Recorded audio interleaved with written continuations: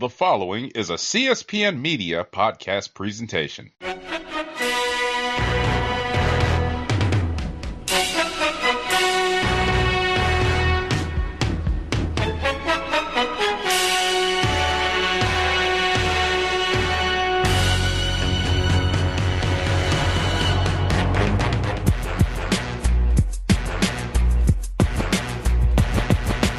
Hello, and welcome to Know the Score. I'm your host, Don Delarente, and I'm joined by my co-host, the Libra icon, Dwayne. What's going on, Dwayne? Well, it's been a little while, but we're back, and it's championship season. Let's go. That's right, man. As Guru once famously rhymed, it's the finals, not the playoffs. There it is. There it is. Know the Score can be found on the CSPN. The CSPN can be found on the web at cspn.us. You can also subscribe to Know the Score through all your normal podcast platforms, iTunes, SoundCloud, Google Play, Stitcher Radio, Spotify, and YouTube. So, Dwayne, it's that time of the season. The NBA Finals are here. The Golden State Warriors, they swept the Portland Trail Blazers in a weird series in which Portland led in every game in the second half by at least 9 points, but they lost every game. And the Toronto Raptors, realizing the dream of Dr. James Naismith, as they advanced to the finals for the first time in team history. It'll be the first time that NBA team or NBA Finals game was held in Canada, even though the very first game of basketball professionally was played in Canada. And of course, Dr. James Naismith was Canadian. So, yes, sir. So that brings us to game one of the finals in Toronto behind Pascal Siakam's 32 points. They win game one of the finals, 118-109. Kevin Durant not available for game one. And the Raptors took advantage. That crowd was like a college atmosphere. They were ready. They were psyched. They used a run at the end of the second quarter to go into the third period with a lead. The Warriors gave them their third quarter punch that we usually see, but Toronto sustained, and they pulled out that first game to get the win. So good start for Toronto. Dwayne, anything that stood out to you in that first game that led to Toronto getting the win? I think of course, nobody expected Pascal Siakam to go off the way he did. I think with the fact that the Warriors were the champs coming in, they had a lot of rest in this prior to this game. A lot of injuries healed up, a lot of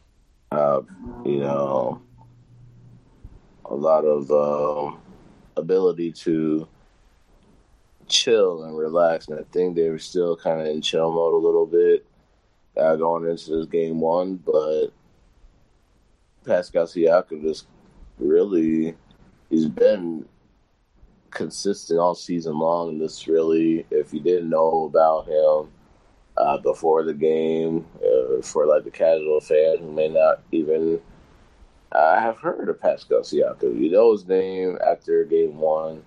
He was definitely the man in that game. I think the few things that stood out was just the fact that I think they were more busy trying to get Boogie Cousins acclimated back into the fold versus just playing their freestyle, their loose game that they've been known to play for the last few years, and what's really been the catalyst for them getting back to the finals without Durant or Cousins. So I think the focus of bringing DeMarcus back kind of hindered Golden State from doing what they do best, but you gotta give Toronto credit. The six was juice. Everybody was ready to go, and they pulled off and got the win. That brings us up to game two. The Warriors, with a great team effort, they win game two, 109-104, with a deciding three-pointer made by Andre Iguodala.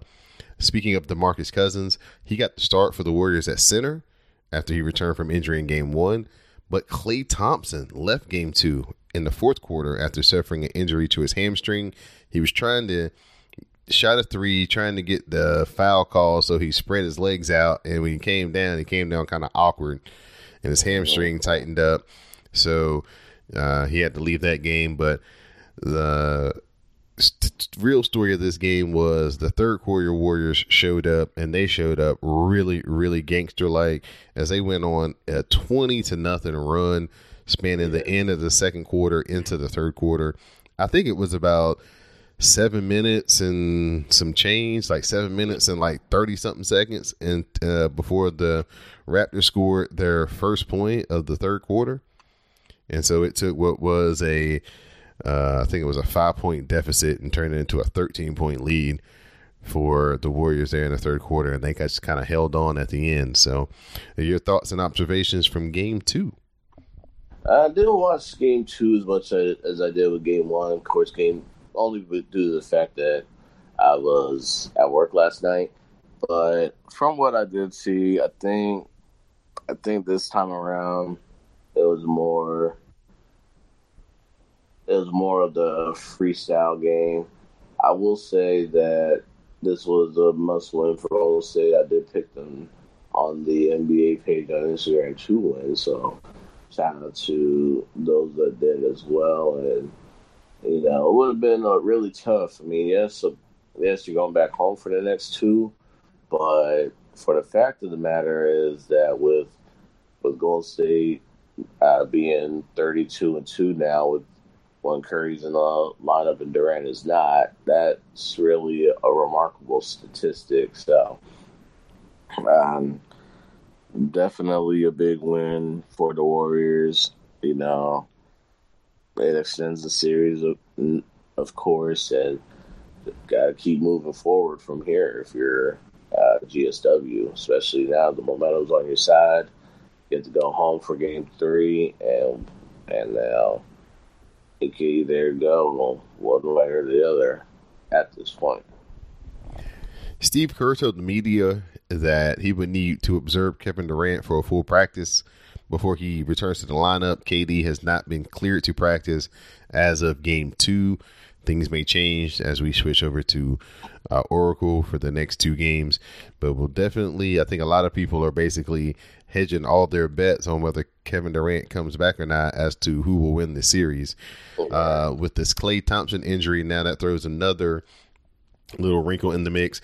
Kevon Looney also got injured in Game 2 as he got shoulder blocked out of the air by Kawhi Leonard and had a chest contusion, so he had to leave Game 2 as well. So maybe some interesting coaching decisions for Steve Kerr. If Klay Thompson is going to be very limited, do you hold him out, or do you try to let him play and let him give you what he can, or when do you bring Durant back? Do you wait another game since you have you're not in a desperate situation, you're not down 2-0, you're 1-1, so there's going to be a Game 5 at least. So do you wait a little bit longer before you bring him back?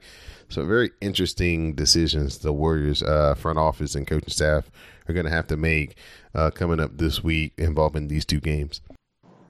We had the NBA draft lottery where the New Orleans Pelicans, they beat the odds and they got the number one pick.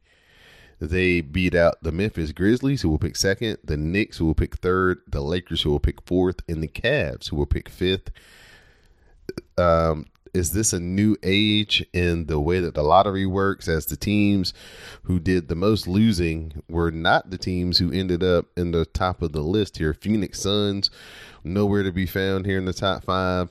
Knicks and the Cavs, they did get 3 and 5, but, they probably lost enough games if this was the NFL to be like 2 or 3.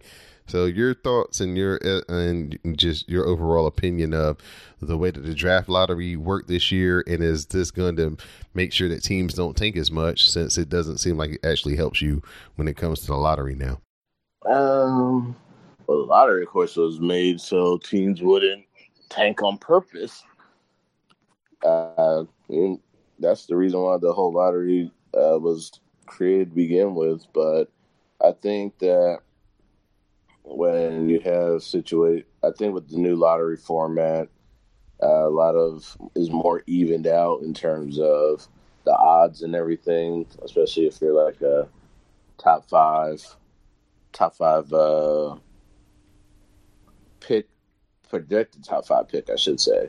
So I think this was a fair process. I mean, yes, it kind of seems like, hey, the New Orleans struck it again. I mean, we all know that year Anthony Davis was coming out, that pick should have went to Charlotte because remember Charlotte had the worst record of all NBA history, but we ended up seeing New Orleans get it. But this time around, I think this was a more fair process.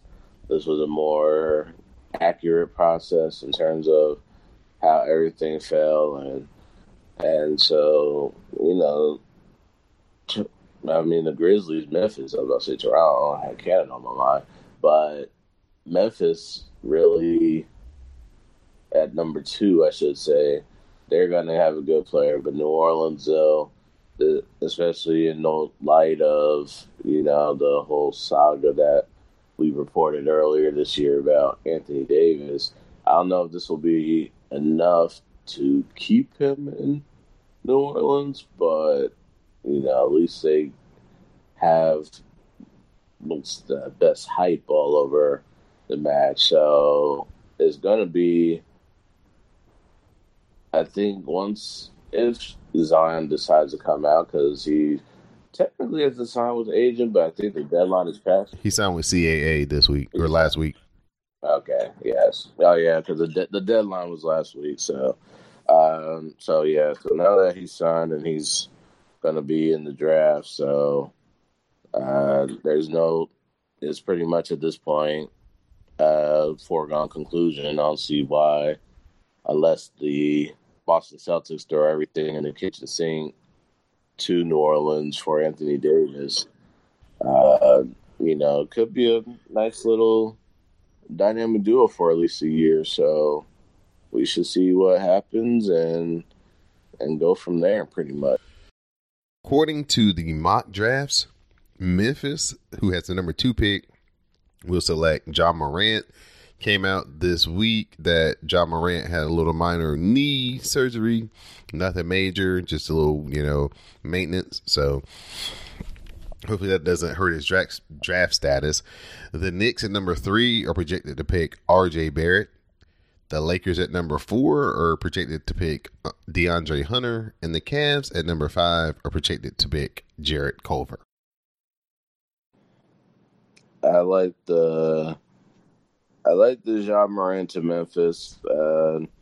This is actually a good situation for Ja, especially with Jaren Jackson, right there beside him. You got a nice young duo there that can definitely be the future of the Grizzlies. And of course, you got the whole Mike Conley situation. I mean, he's got that big contract, plus the fact that not only does he have the big contract, he has who's going to take on that tail end of that big contract. Does he have a no trade clause? He does have a no trade clause. Yes, he does. And so he pretty much can go where he wants to go, but you gotta find a team that's willing to take that on, because there's a lot of money that's still left on that deal. So yeah, that kind of sounds like what Houston is going through right now, where apparently everybody's available on the team, from Chris Harden through James Harden through Chris Paul, but more people are most likely thinking that Clint Capella will probably be the piece that most people will try to get, just because the deal is more friendly. But yeah, it seems like a lot of these salaries that got signed back in, what was that, the summer of 2017, are coming back to haunt a lot of these teams now. Oh yeah, absolutely. And now, and I know, of course, the Hornets were one of those teams that were rumored to be interested in Capella, but with the whole Kemba Walker situation where he can get a $20 to $21 million Supermax deal, that could potentially hamper any kind of flexibility Charlotte can have, because you have Nick Batum's albatross of the deal. You have Marvin Williams keep picking up his $15 million option. Bismack Biyombo picking up his $15 million option.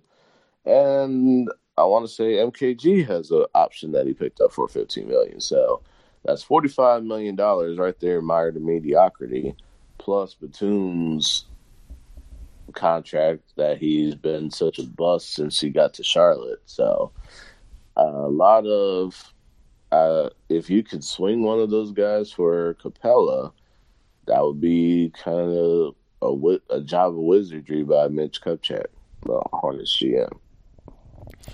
The NBA moved up their free agency period by 1 day.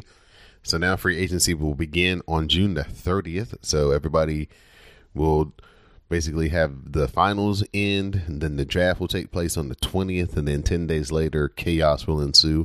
And we'll see who will be the person who gets the eye-opening deal, like, wow, I didn't know he was worth that much. But that's been kind of the theory, the trend here the last few years in NBA free agency, big trades and people getting overpaid. Right.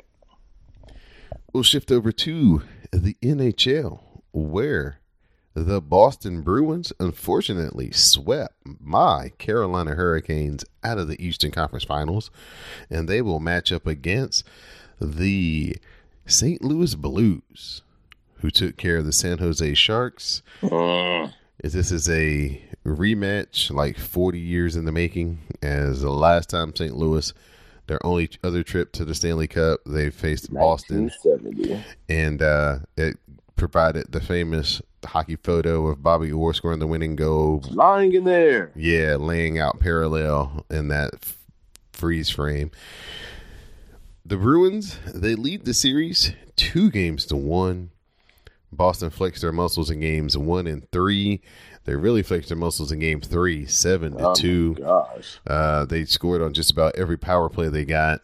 4 power play goals on 4 shots. Yes. 4 opportunities, 4 shots, 4 goals. That's been the strength of their playoff run, is you can't take penalties against this team because they will put it in the back of the net. Bennington did show out, though, in game 2. That game went to overtime. That's the game that they actually got to Tuukka Rask. He gave up 3 goals, which is the most goals he'd given up in like 7 or 8 games consecutively. So it can be done, but it's very hard to score goals on Tuukka Rask. Yes, very hard. Your thoughts on who you think will come out victorious of this series? Do you think Boston is just going to be too tough because that offense is just so dangerous? I picked Boston from the start. Not because I'm bitter or anything, but I really do think the Bruins, they have the firepower, they have the goalie, they have the defense. It's a juggernaut that, you know, if you can get the opportunities, you got to seize those opportunities. But if they play like they did in Game 3, you can definitely wrap this thing up, because that was an awesome display of special teams, of marksmanship, and just a bad lack of concentration in St. Louis part. You took home ice in Game 2. You have all the momentum going back home for games 3 and 4, and you have that dud in Game 3. And the fact of the matter is, you take those 4 power play goals away, you still lose. So definitely disappointed in St. Louis, but every game is different. That's the beauty of a 7-game series. So we should see what happens next. This is Know the Score. I'm your host, Don Delarente. I'm joined by my co-host, the Libra Icon. You can find Know the Score on the CSPN at cspn.us. Shifting over to the NFL, in an out of the blue move, the New York Jets fire their GM over disputes with money spent during free agency. So Coach Adam Gase is serving as the interim. In many regards, people would say that the Jets had one of the best off seasons this year of any team in the league. They got Le'Veon Bell. They got Mosley from Baltimore. It looks like they're poised to, win, 3 or 4 more games than they did last year. Coaching change and everything. It looks like everything was pointing up for the Jets. And then this happened.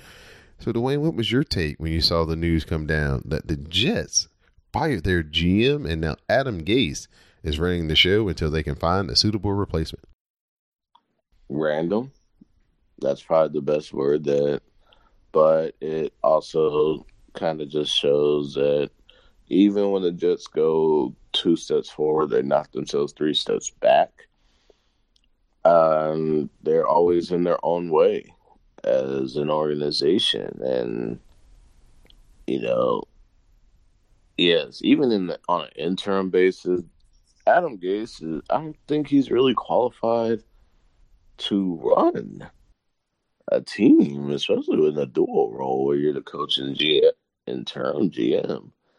So that just does baffle me. That's why I say this is random. Like, it's random, but, it's the New York Jets. It's just, they love to feed off dysfunction. And it's just not something that is fun to look at or watch, to be honest. So, I just hope that no other major moves are made. Just let Adam Gase just kind of have the title and kind of work with Chris Johnson, the owner of the Jets, and just see just take it day by day instead of trying to do too much. I think it probably could have happened, with the whole backstory of the Jets. Woody Johnson got named ambassador to the UK by the president of the United States, and then once he got appointed, his brother took over the operations of the team, and I think he's been more hands-on and more involved with the team than what he was. So I think that he's probably looking at some of the money that was being spent and probably was like, yo, what is going on? And,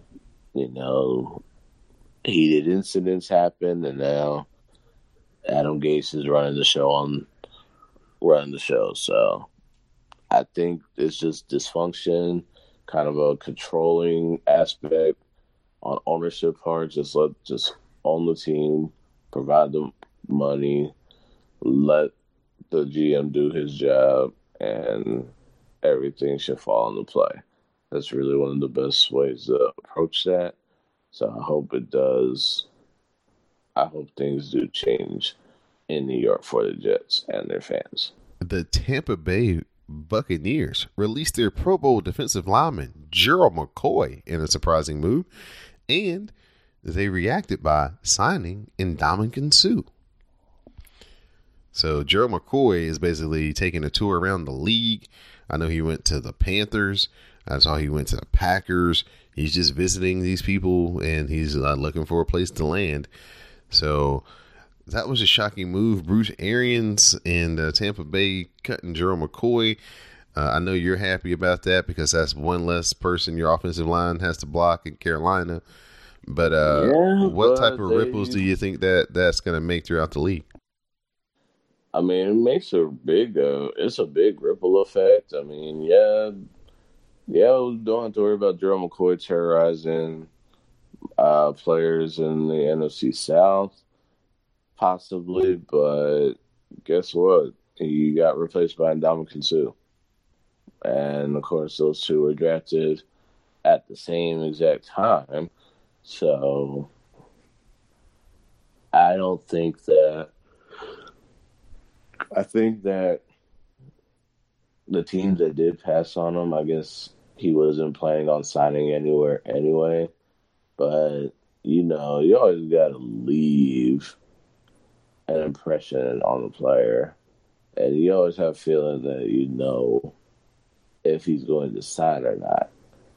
So if he doesn't go to Carolina or anywhere in the AFC North, well, I think he'll probably go to Baltimore if he lands in the AFC North. But I definitely hope he does come to Carolina. It would be a great look for the Panthers. It'll shore up their defense as well as improving offense. So we just got to hope for the best and see what happens. Two other quick NFL notes. Reuben Foster suffers a torn ACL during OTAs, and Packers legendary quarterback Bart Starr passed away at age 85. Yes, rest in peace, Bart Starr. Definitely a legend in the game of football. MVP of the first two Super Bowls. And an all around great human being from what I always read and saw. I always was part of that Packers community, being the smallest market. It's all about the community in Green Bay, and definitely deserving of all the honors, all the retirement of his 15 at Lambeau, and everything that he's done for that franchise. And it's well deserved, and I definitely think that there's a chance that, well, there's always a street named after him, but I think that it's a very somber time, but he'll be honored the right way because that's what the Packers do, the right thing always. The teams are currently going through their mini camps, first and second week of June. They usually have about a 3 to 4 day workout thing with all the teams. This is the mandatory mini camps for most of the teams coming up now. Then once they'll break for about a month, and then at the end of July, beginning of August, the teams will head into training camp. So NFL football is right around the corner. It will be here before you know it. Back to football, baby. Now, last topic for this week's show, boxing. We don't usually talk a lot about boxing here on Know the Score, but when something this notable happens, it has to make the show. As Anthony Ruiz upsets the world heavyweight champion, Anthony Joshua, to become the new boxing world heavyweight champion. Anthony Ruiz was not the original opponent for Anthony Joshua. Andy Ruiz took this fight on about 2 months' notice. Maybe Anthony Joshua was taking him lightly, but Andy Ruiz jumped into the spotlight and he pulled off the biggest upset since Buster Douglas over in Tokyo against Mike Tyson. Saturday night was crazy as the reports came out that he had won, and then everybody saw who was the new heavyweight champion, and they were like, oh, that guy won the title? A lot of people refer to Andy Ruiz as Nacho Libre, and hopefully that's because of the body type and not because of the stereotype. But your